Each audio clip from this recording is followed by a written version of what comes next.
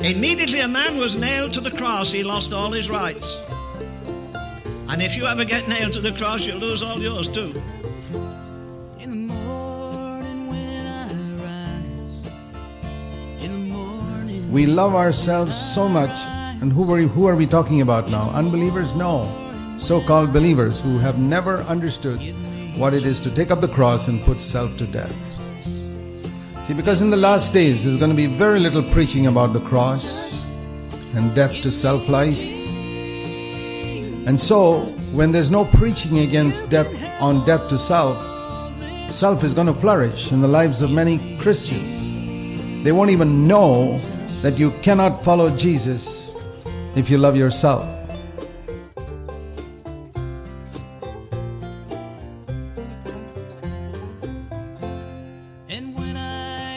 I don't ask people if they're saved anymore. Who isn't saved? From the White House to the jailhouse. I'm asking you, does Christ live in you? Christianity is the only religion in the world where a man's God comes and lives inside of him. Thanks be to God that when I finally acknowledge that I can't do this, it's not possible for me to live the Christian life on my own. I'm not called to chart my own course. I'm not called to create my own destiny and ask God to bless it. I'm called to follow Him.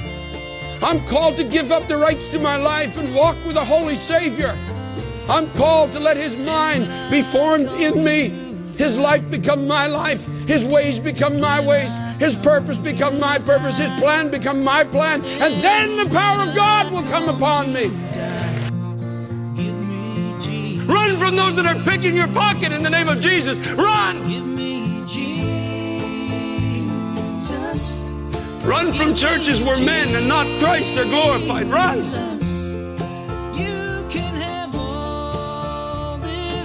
Run from those who preach division between races and cultures. Run! Run from preachers that stand and tell stories and jokes. Run like you've never run before.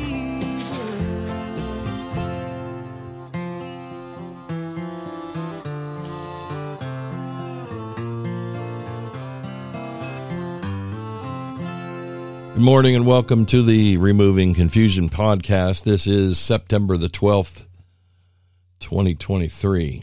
Yesterday was the 22nd anniversary of what we call 9/11, where over 3,000 people in the United States were killed by Islamic terrorists, to the best of our knowledge. And, you know, excuse me, frogs, it's a day worth reflecting. We should never forget. Now, there are people who enjoy the conspiracy aspects of everything, but forget that and think about the people who died. Did they die and go out into eternity without Christ? That should be the first thought on our minds. Many, I fear, probably did go out into eternity outside of Christ, meaning they have not made a commitment to Him. They had not come to the realization that He is the Messiah. And therefore, that when they were taken from this planet, they went to a place that would be much worse. These are the sobering thoughts that we can have. You know, people will say, well, they went out as heroes. Well, you know, the best hero on the battlefield, if he does not know Christ, is in dire straits. You know, we look at the things that we see with our temporal vision, the things that we can understand, and we try to realize, make realizations for things. And like I say, it's a sobering fact.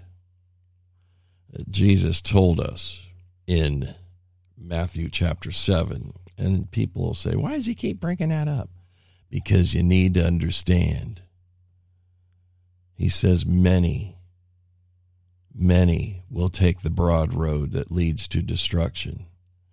But there is a straight gate, which is the Lord Jesus Christ himself, and a narrow path. You don't hear preachers talk about the straight, narrow gate, which is Christ, and the path. It's not a broad path.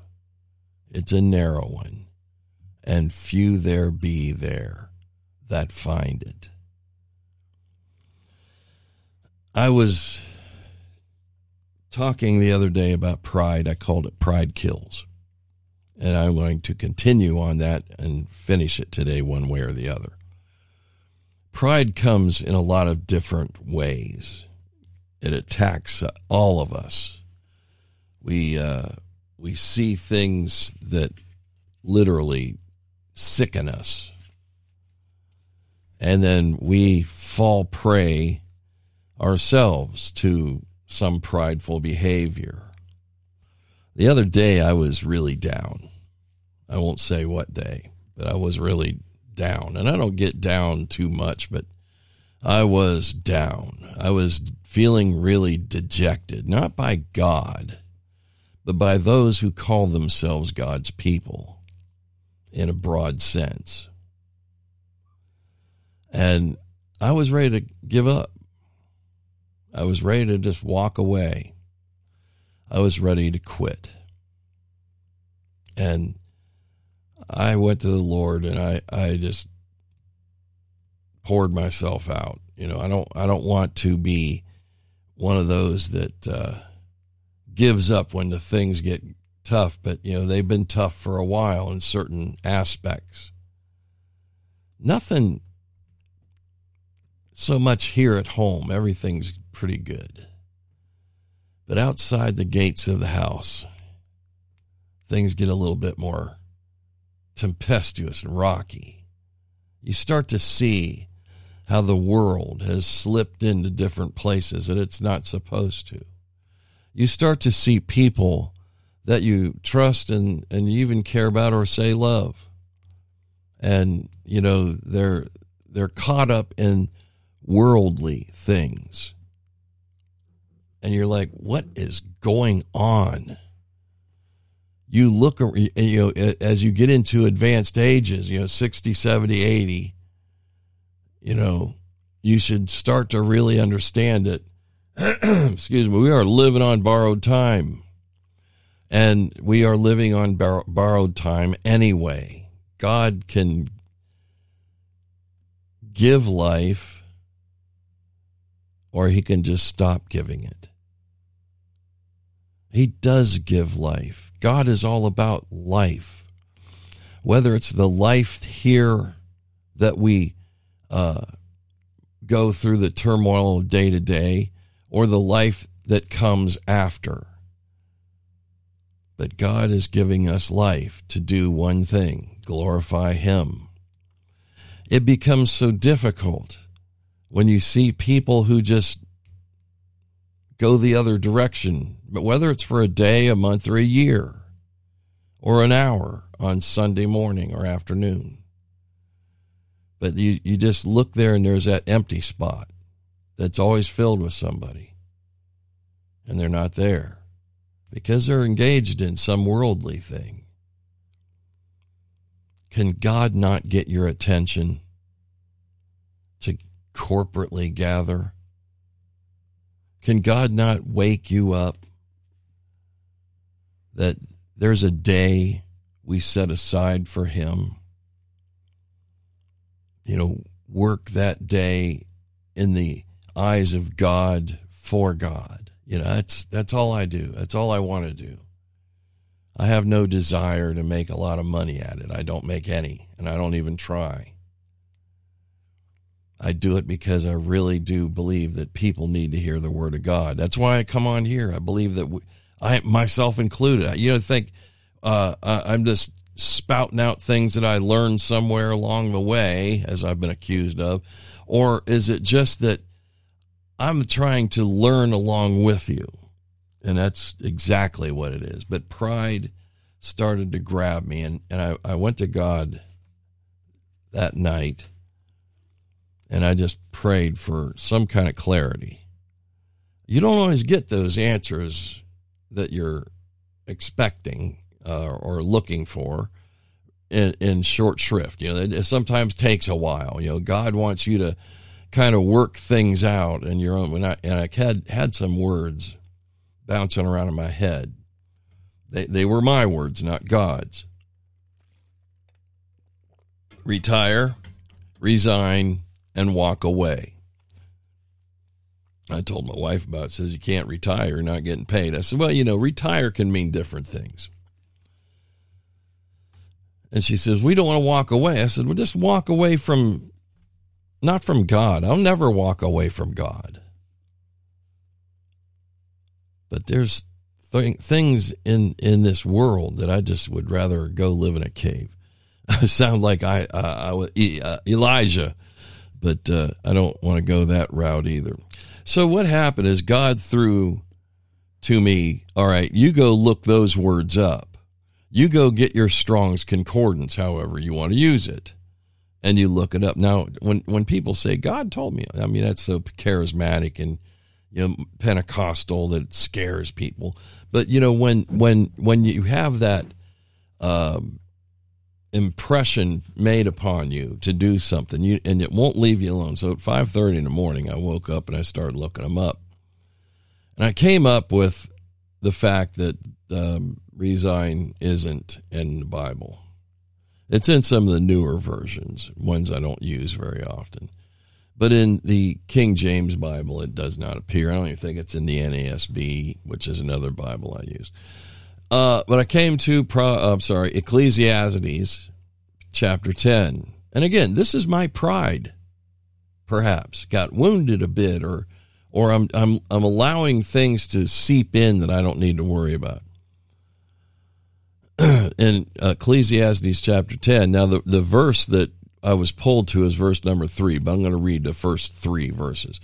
Dead flies cause the ointment of the apothecary to send forth a stinking savor. That's a bad smell. So doth a little folly him that is in reputation for wisdom and honor. A wise man's heart is at his right hand, but a fool's heart at his left. Verse number 3. Yea, also, when he that is a fool walketh in the way, his wisdom faileth him. And he saith to everyone that he is a fool. Oh, it's verse 4, actually, that was the clincher. See, and there's a lot of, these are proverbial in Ecclesiastes for the church. It's ecclesia, means the gathered ones. Verse number 4, if the spirit of the ruler rise up against thee, leave not thy place, for yielding pacifieth great offenses. So I started to think about that, and I was like, well, God answers prayer. God answers your petitions. You just have to allow him to do it. You have to allow him to guide you, and he will.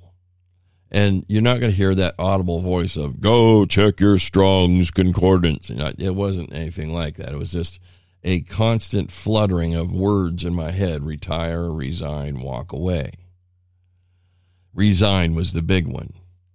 Like I say, can't retire from something that you're not being paid to do in the first place. But you can resign and just walk away. It would cause an unbelievable ripple of problems if I did it. So I know that it's something I have to be cautious of at the point that I'm at now. But, you just sit there and you're like, am I just beating my proverbial head against a wall, and it's not for me to worry about. God will take care of the things that he has his eyes on. If you have started to flutter a little bit, if you have stepped into a venue that you should not be in, if your compassions for the world have overtaken you to a point that God is coming in second or third or fourth, you better think about yourself. But I'm in the Word. I've heard people say that. I read 3-4 hours a day or whatever. That's great. Is it sinking in as to where you should be and where you should not be? People, places, and things can take and consume you. People are consumed with the United States and its so-called Christian authoritarianism. It's background, whatever. I used the wrong word, but it's background. Ezekiel prophesied in Ezekiel chapter 16.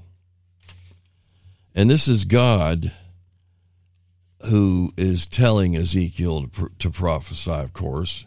And if you go through verses 1 through 14 of Ezekiel chapter 16, we won't read all of that. But we'll go through a little bit and just kind of hit the highlights. In Ezekiel chapter 16, verse 1, then the word of the Lord came to me, saying, see, yeah, it's the Lord. He speaks to his prophets. He speaks to his people, his kids. 16:2, Son of man, make known to Jerusalem her abominations. And he said, this is what the Lord God says to Jerusalem. Your origin and your birth are from the land of the Canaanite. Your father was an Amorite and your mother is a Hittite. Those are not really good people. Those are the ones that God said, when you come into the land, wipe them all out. They owned, or they had squatted on God's property for over 400 years. And it was time for them to get unsquatted. But when they went in, they didn't do it, as we know. There's some talk here of at your birth, the day you were born, your navel cord wasn't cut, you were washed with water, nor were you washed with water for cleansing, and you were not rubbed with salt or even wrapped in cloths. So you're naked and you're messy. No eye looked with pity on you to do any of these things for you, to have compassion on you. Rather, you were thrown out into the open field, for you were abhorred on the day you were born. This happened to the Jews, the Israelites, whatever you want to call them. It happens to us as well. Sometimes you stand for Christ and you stand steadfast. You decide that if I'll tell you what, when you decide to become a preacher, a minister, whatever you want to call a public speaker for the Lord Jesus Christ, you are going to get a lot of darts thrown at you. I don't care if you just write stuff on Facebook. You're writing to your friends. Great. If you open it up for everybody, you're going to get nailed. And I leave mine open for everybody. I don't write anything anymore. It's not worth it. It's contention. There were people on there that I had to block. I didn't even know them. Others I just left it go because, hey, say what you want. I don't really care. 16:5. When I've passed by and saw you squirming in your blood, I said to you, while you were in your blood, live. Yes, I said to you, while you were in your blood, live. This baby that he speaks of as being a nation was left out in a field to die, thrown away to die, and God gave it life. I made you very numerous, like plants of the field. So he grew up these people. He gave them what they needed. As you grew up, you became tall and reached the age for fine jewelry. Your breasts were formed and your hair had growth. You were naked and bare. Then I passed you by and saw you, and behold, you were at the time for love. So I spread my garment over you and covered your nakedness. I also swore an oath to you and entered into a covenant with you, so that you became mine, declares the Lord God. It's like a love story, but it's really just an analogy to say that you are mine. God says that. Capital M in this version. You are mine. He then cleans them up, washed off their blood, and gave them, anointed them with oil, and gave them clothing. He's done everything for them. Colorful cloth and sandals of fine leather on the feet. You know, that meant something. A lot of people went around barefooted. Barefooted. Adorned you with jewelry and put bracelets on your wrists and a necklace around your neck. Ringing your nose. That's actually pretty popular today. Earrings in your ears and a beautiful crown on your head. Gold and silver. He fits them with gold and silver, and the dress was fine linen, silk and colorfully woven cloth. You are fine. You ate fine flour, honey, and oil. You see, this is the thing of royalty. But it comes to this: your fame spreads among the nations on account of your beauty. For it was perfect because of my splendor, which I bestowed on you. This is God again, still speaking, declares the Lord God. But you trusted in your beauty. You became unfaithful because of your fame, and you poured out your obscene practices on every passerby to whom it might be tempting. You took some of your clothes, made for yourself high places of various colors, and committed prostitution on them, which should not come about nor happen. God is getting ready to lower the boom on them. He's given them everything. He's raised them up. He's dressed them. You know, this is the picture of the bridegroom and the bride, which is Israel at this point in time. He's given them fame. He's given them, which means, you know, that everybody else is kind of scared of them because they have a God that can just crush whomever he wishes.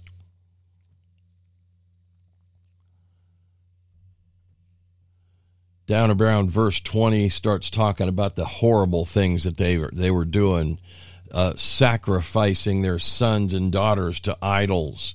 They were born to me, God says. Now I'm going to slide into something that people don't like to hear. United States of America. You just had 22nd anniversary 9/11 I spoke of.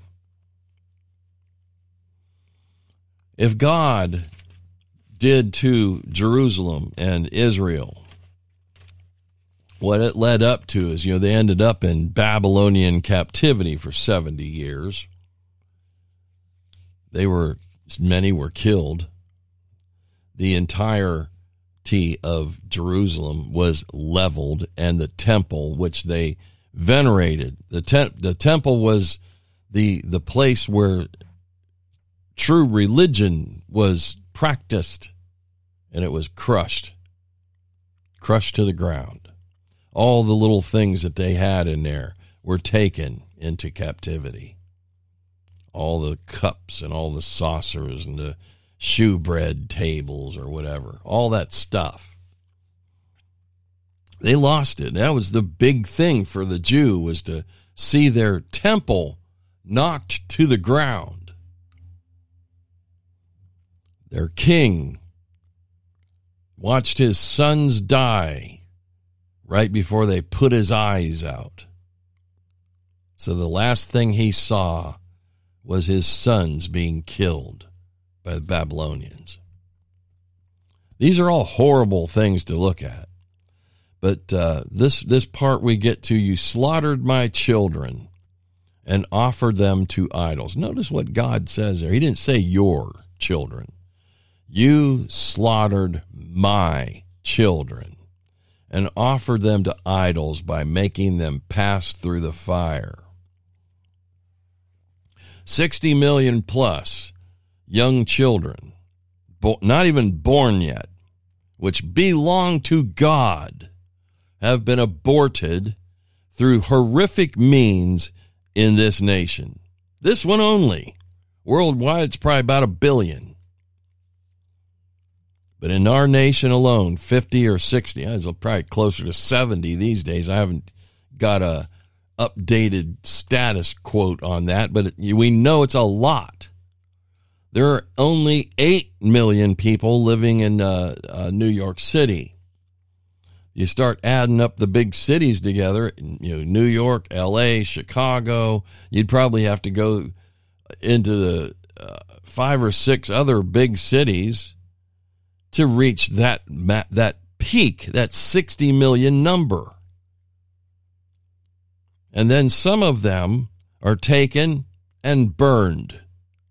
I'm here to shock a little bit maybe, but that's too bad. You're grown-ups. Listen, if you have kids in a room, send them out. You think it's too graphic.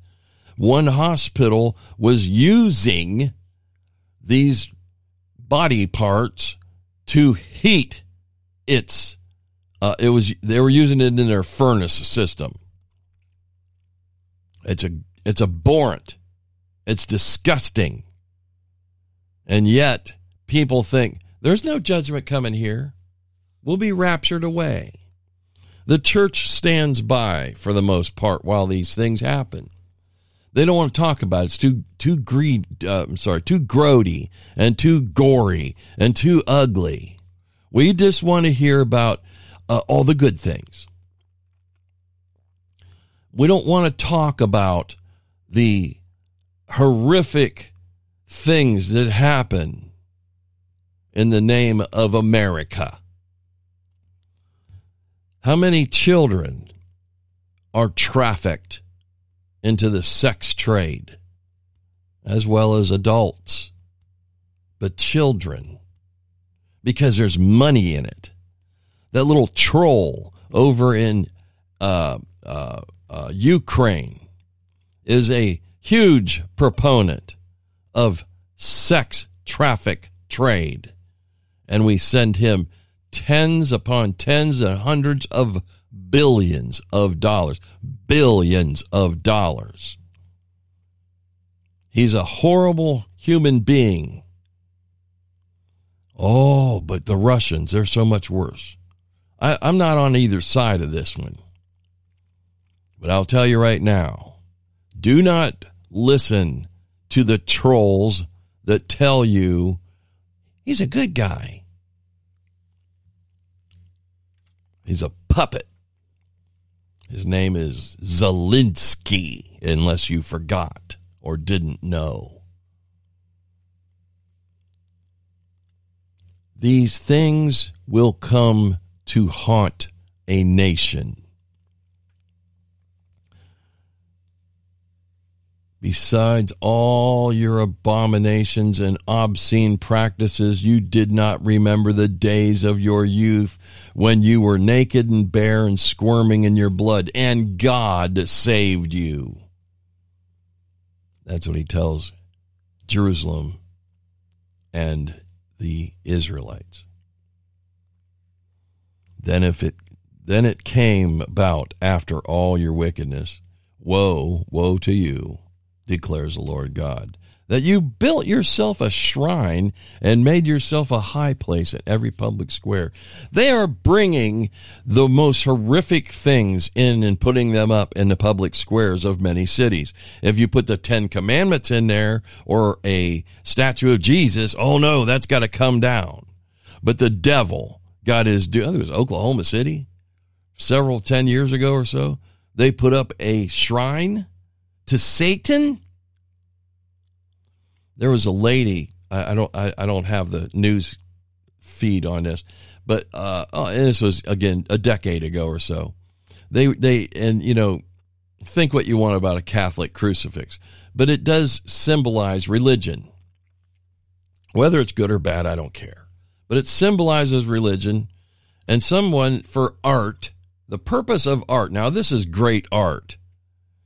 They filled a jar of urine. For those of you who are a little less hearing-wise, pee. And they dropped the crucifix in, put a lid on it, and called it art. When this lady was going through the art gallery or whatever that they had this thing in, she literally broke the glass case around it and threw the thing on the ground. She went to jail for a while, I'm sure, and paid a price. God bless her. I hope I don't know if anybody stepped up and paid her fine or what, but God bless her. She had more backbone than most men do. These people, they're turning, the nation we live in has turned its back on God. It has gone the way of the devil, and it's all about pride. That's what's going on here with Israel. They decided we don't need God.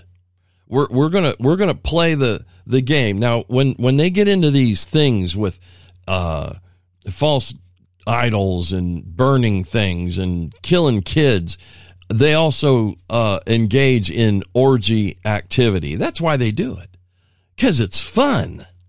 It's no fun for the kid that's being killed, but the ones who are down there dancing about naked and doing all kinds of perverse things. Yes, this is a PG-13 rated podcast today, but it's not explicit. It's true. It goes clear back to the golden calf in the wilderness. Why do you think God was so upset? Because they made a calf? It's what they were doing while they were at it. Dancing around it, unclothed, and having an orgy. These sexual things. That's why when you read the books of Paul, you see him time and time again condemn adultery, flee from fornication, because that is a sin against your own body. And if the Holy Ghost is living within you, it is a sin against the God who has taken residence in you, Christian. All sins, though, are actually against God. We've read that many, many times in the 51st Psalm, where David says, "Against thee and against thee only have I sinned." He broke almost every commandment involved in the Bathsheba incident. He dishonored parents. Well, first of all, he dishonored God. As a man of God who claimed to be, he took God's name in vain, because all people say, we didn't curse God's name. No. But think about it. He took on God's name as God's man. And then he does some multiple acts that make God look horrible if you're a man of God. I can think of a few more guys that pulled those stunts, like a Jimmy Swaggart and a Jim Baker. Oh, but they repented and all that, whatever. What they did, though, as Christians, they took the name of God in vain. They weren't really holding up their end. Now, people say, well, they're still Christian. Holy Spirit, they can't lose their salvation. You go down that rabbit hole on your own. Men of God do not act the way they did. Jesus told us the mere thinking about having relations with a woman not your wife is adultery at heart. Being angry with someone out of context without any real need for it or whatever, is murder. Sounds pretty tough, Tom. Take it easy. I'm on a roll today because this pride thing, it attacks us all. If I hurt your ears, I'm sorry. In your heart, you can do the same things that Israel was doing here, building up shrines and altars made by yourself in high places of your heart.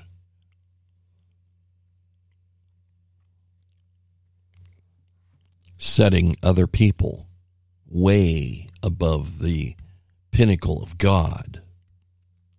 Let that sink in. Allowing them to overtake your life to the point where God is a mere memory. But America, if this thing is done to the city of God, Jerusalem, however you want to say it, the city of peace, God's city of peace, but yet many times it's been overthrown. To this day, it still is rocketed by the factions outside.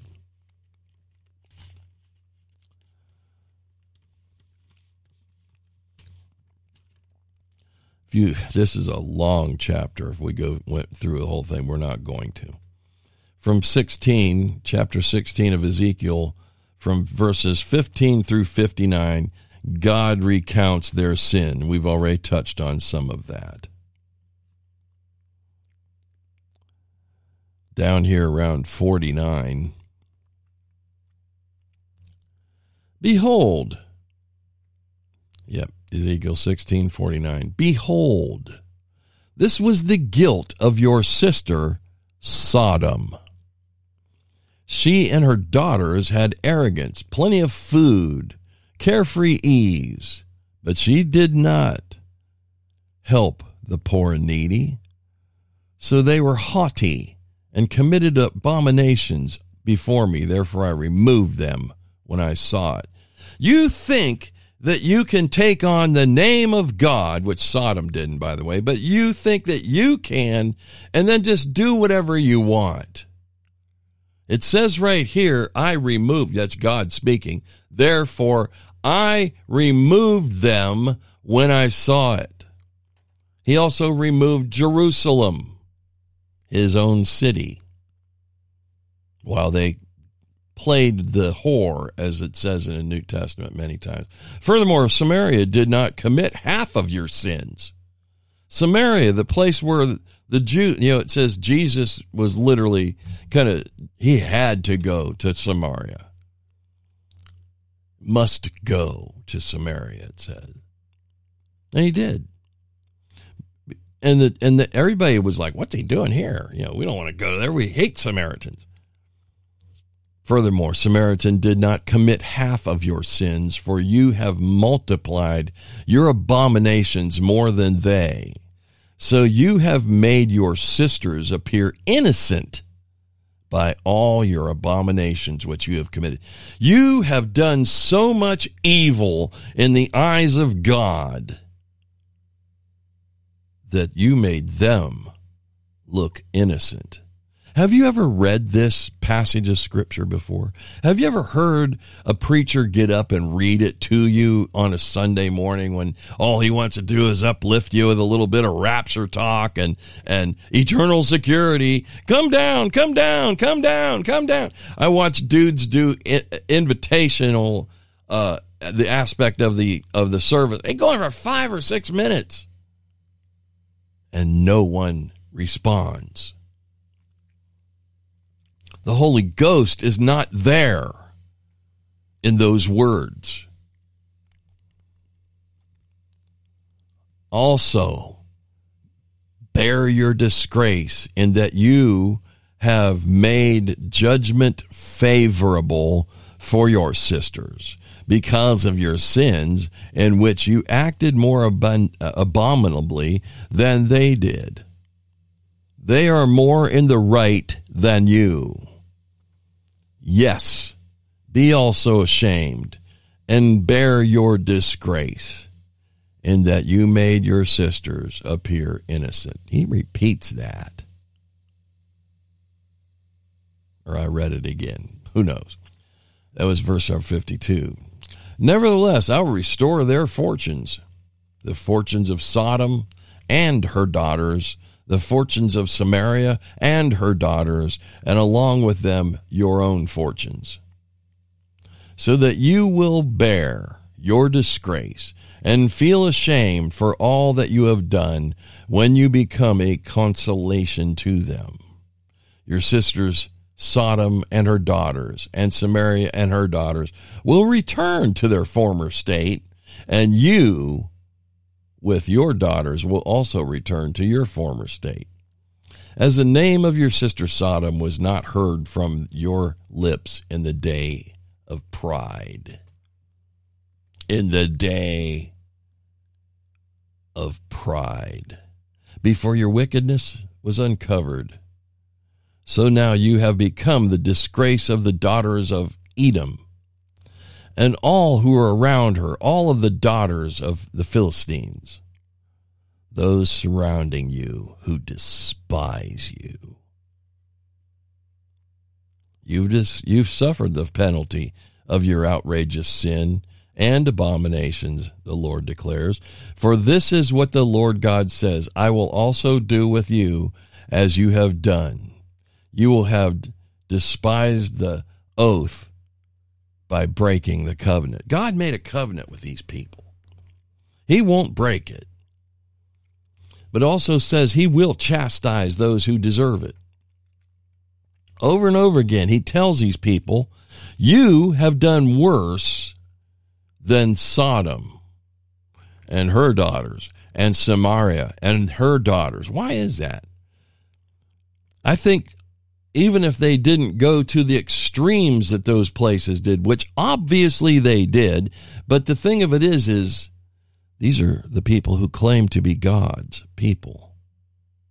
These are the people who say, I'm a Christian, or say I'm a practicing Jew that does everything and keeps the law. You know, I take into the consideration that this is Old Testament. But God does not change, Malachi 3:6. God does not change. I am the Lord God, I change not. So people think, and that's actually the last book of the Old Testament, you know, and people, it's all Old Testament. Yeah, but God does not change. He does not have to. It is man who changes. Man will get on fire for God and then burn out. Mainly because sometimes they're not even won to the Lord correctly. If you don't understand the law of God and how you have broken it horribly over your lifetime, in and out of the church, in and out of Christ, but mostly out. Sinners are just told, all have sinned and come short of the glory of God. That's fine. But then they look at you and say, well, I've never drank a drop of alcohol. I never drove my car too fast. I never cheated on my wife. I don't cuss. You still don't know Jesus. But there's ways that you can tell them. You know, Ray Comfort, God bless him. I don't care what anybody says. Oh, it's lordship, salvation, and he's doing it wrong. More people stay on track when they find out exactly how badly they have sinned against God. Go to Living Waters on YouTube. Watch some of the videos. Listen to some of his sermons even. Read his books. Make sure you're saved. It scares me sometimes. Even myself, I look at it, I'm like, whoa, I was never told this before. God makes this comparison between the iniquity of Sodom and Samaria and just goes on and on. iniquity of Sodom, the pride, the fullness of bread. They had it all. Abundance of idleness. In verse 50, they're haughty, committing abominations. All this in what? God's presence. God's presence. Yet denying, disregard for the less fortunate. Christians don't disregard the plight of the lost. Don't disregard the plight that fell to Jerusalem either.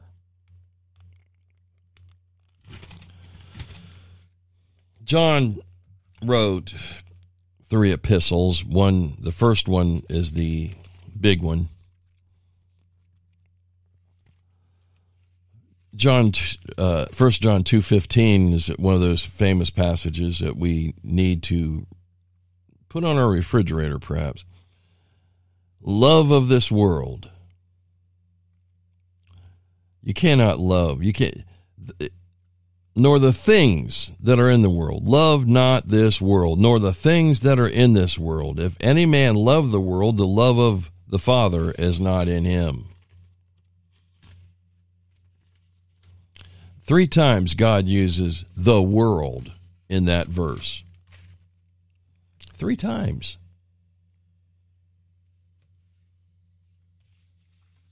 Because people love their circumstances. They love them more than they love God. Oh, no, you can't say that. I love God.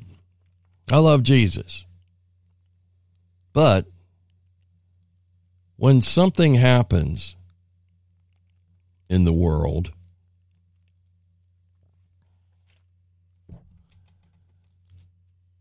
you lose a loved one. That's a horrible thing. A kid, especially. That's horrible. It shakes us to our core. A parent or whatever. A wife, a husband. These are things that shake us, but they are part of the world around us. Now, I'm not saying they're not saved or anything. I'm just using a deep analogy, and it hurts. Jesus said, by comparison, you should hate your mother, father, sister, brother, husband, wife, on and on. Kids even, your dogs. In comparison to him. He is first in your life. His word comes first in your life. His love for you should come first in your life. You should never forget the price that was paid for us. Do not love the world, nor the things in the world. If anyone loves the world, the love of the Father is not in him. Don't love the world, the things of the world. Anybody that loves the world, they say 3 times. 3 times John is inspired to use that word world in that verse. And he doesn't stop as he rolls into 1 John 2:16, a verse many people do know. For all, look at this, for all that is in the world, the lust of the flesh, the lust of the eyes, and the boastful pride of life is not from the Father, but it is from the world.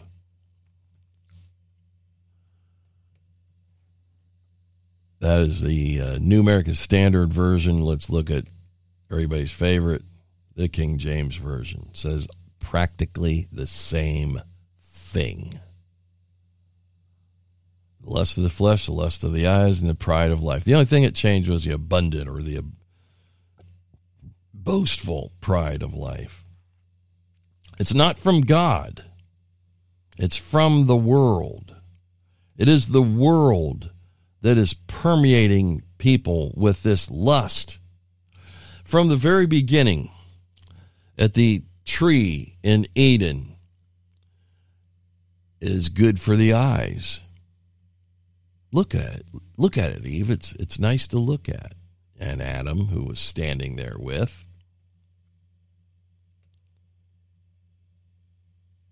See, do people tell you that when you're sitting in church? Do they make the correlations? And I've been told, well, you go too deep. Or just listen to the surface level. When the woman saw that the tree was good for food, and that it was a delight to the eyes, lust of the flesh, lust of the eyes, and that it was desirable to make one wise, the pride of life. She took some of the fruit and ate it, and then gave some to her husband with her, and he ate. He wasn't very far away, was he?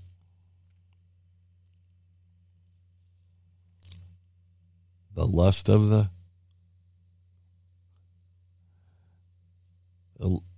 these three things. The lust of the flesh. It was good to eat. It was good for the body. The lust of the eyes. It was nice to see. And it gave us life. And more abundantly, but it actually killed him. It killed all of us. John 2:17, 1 John 2:17. The world is passing away, and also its lusts, but the one who does the will of God continues to live forever. Do the will of God. Do the will of God. What is the will of God? To flee fornication, to flee adultery, to do as Jesus said, the two great commandments. What's the great commandments? Love the Lord thy God with all thy heart, all thy mind, soul, and strength, and love your neighbor as you love yourself. That covers all 10 of them. I've talked about that before. That's the will of God, that you trust Jesus Christ as your Savior. Not just in, I said the words one day in church at the altar, or on the street when some guy accosted me, or at the flea market or whatever, where some dude was handing out tracts like a madman. I made a commitment. Or the ones who say, I've recommitted. Well, why did you have to recommit? Because you drifted.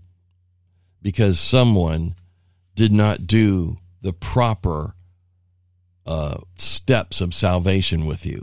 They didn't show you just how debased you really are. Because that hurts people's feelings. You tell them, have you ever stolen? Have you lied? Have you ever cheated? Have you looked at somebody else with lust in your heart? You're a liar. You're a thief.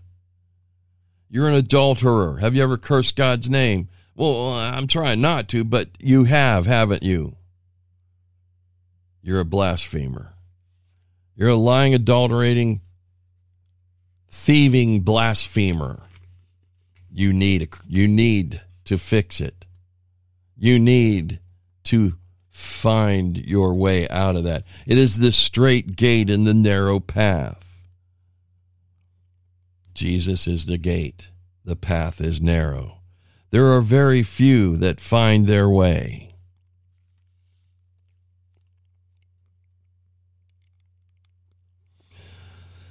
The last time pride is used in the Bible, KJV, and probably most of the others, is 1 John 2:16. For all that is in the world, the lust of the flesh, the lust of the eyes, and the boastful pride of life is not from the Father, but from the world. Not from the Father, but from the world. I read 15 already, but do not love this world or the things in it. If anyone loves the world, the love of God is not in them. And there's people who say, I don't care about money. I don't care about this. I don't care about that. But you try to take it away from them, see what happens. And say, okay, if you don't care about it, how about you invest it into a ministry? How about you invest it right here? I never asked for money. I'm not doing it now. But those people that have that on their lips, it's worthy to say, well, you know what? Give it to the church. Find a missionary who needs money. They all do. And deputate them. Get them on their feet.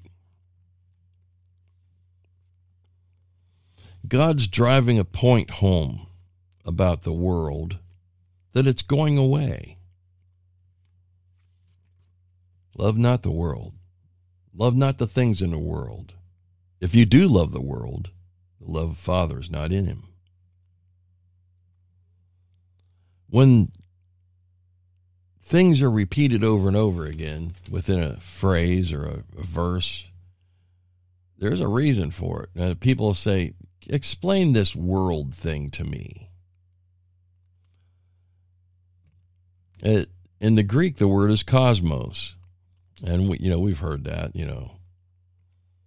It's the study of cosmology or something of that, where you study the stars.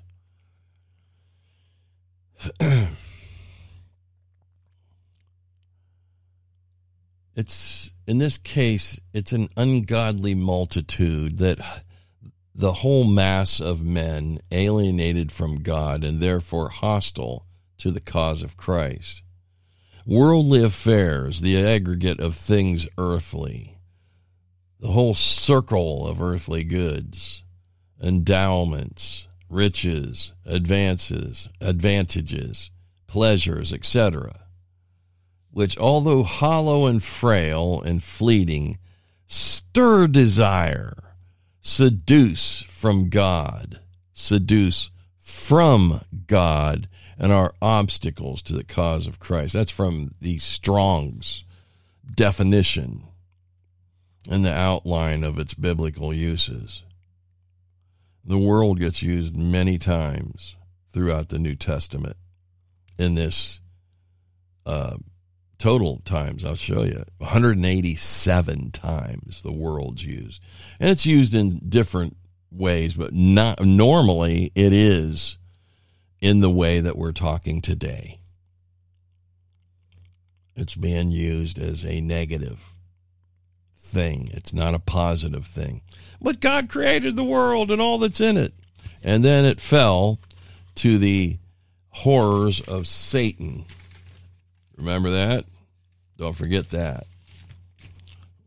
Man had dominion. He handed his dominion to a lesser, which is the devil.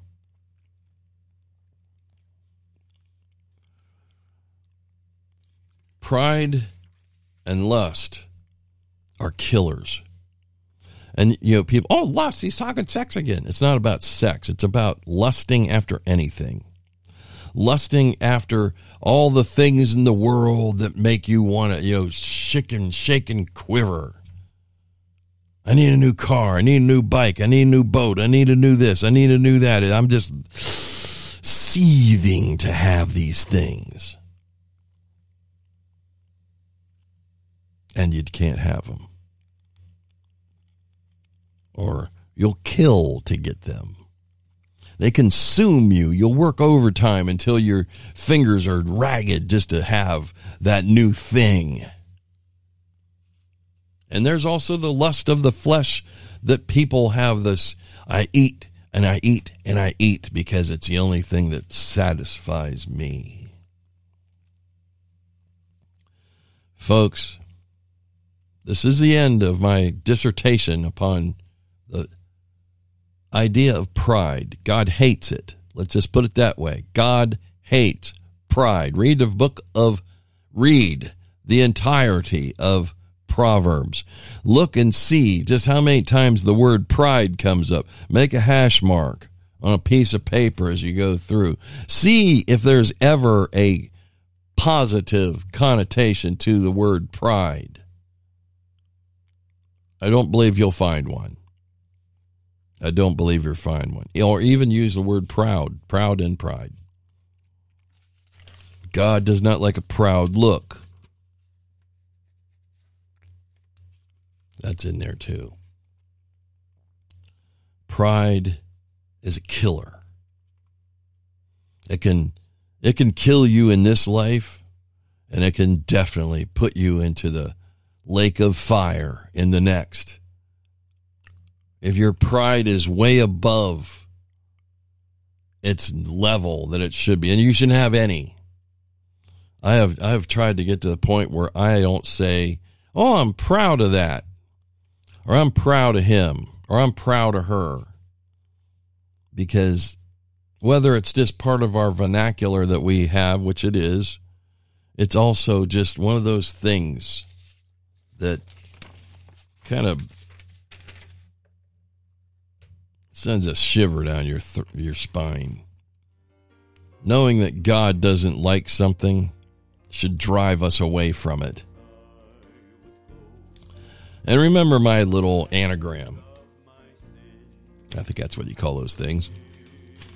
Pride, pomposity, reprobation, indifference, doubt, and then extermination. If you follow down through there, you'll see what I'm saying. Pompous people sooner or later slide into a reprobate state because they think they're better than everybody. They become indifferent to everything, and especially God. They are filled with doubt because they doubt that God can do what God says he can do. And they end up exterminated by that very God. Stay away from pride. Try to keep the word out of your mouth. Unless you're telling somebody, stop your pride. Till the next time, we'll have something equally as uplifting to bring you. But there is something uplifting here. We're learning what God wants from us. We're learning how God wants us to act, and therefore it is positive. You don't hear it in church, but you'll hear it here at the Removing Confusion podcast. The Word of God in all of its glory. In Jesus' name, amen.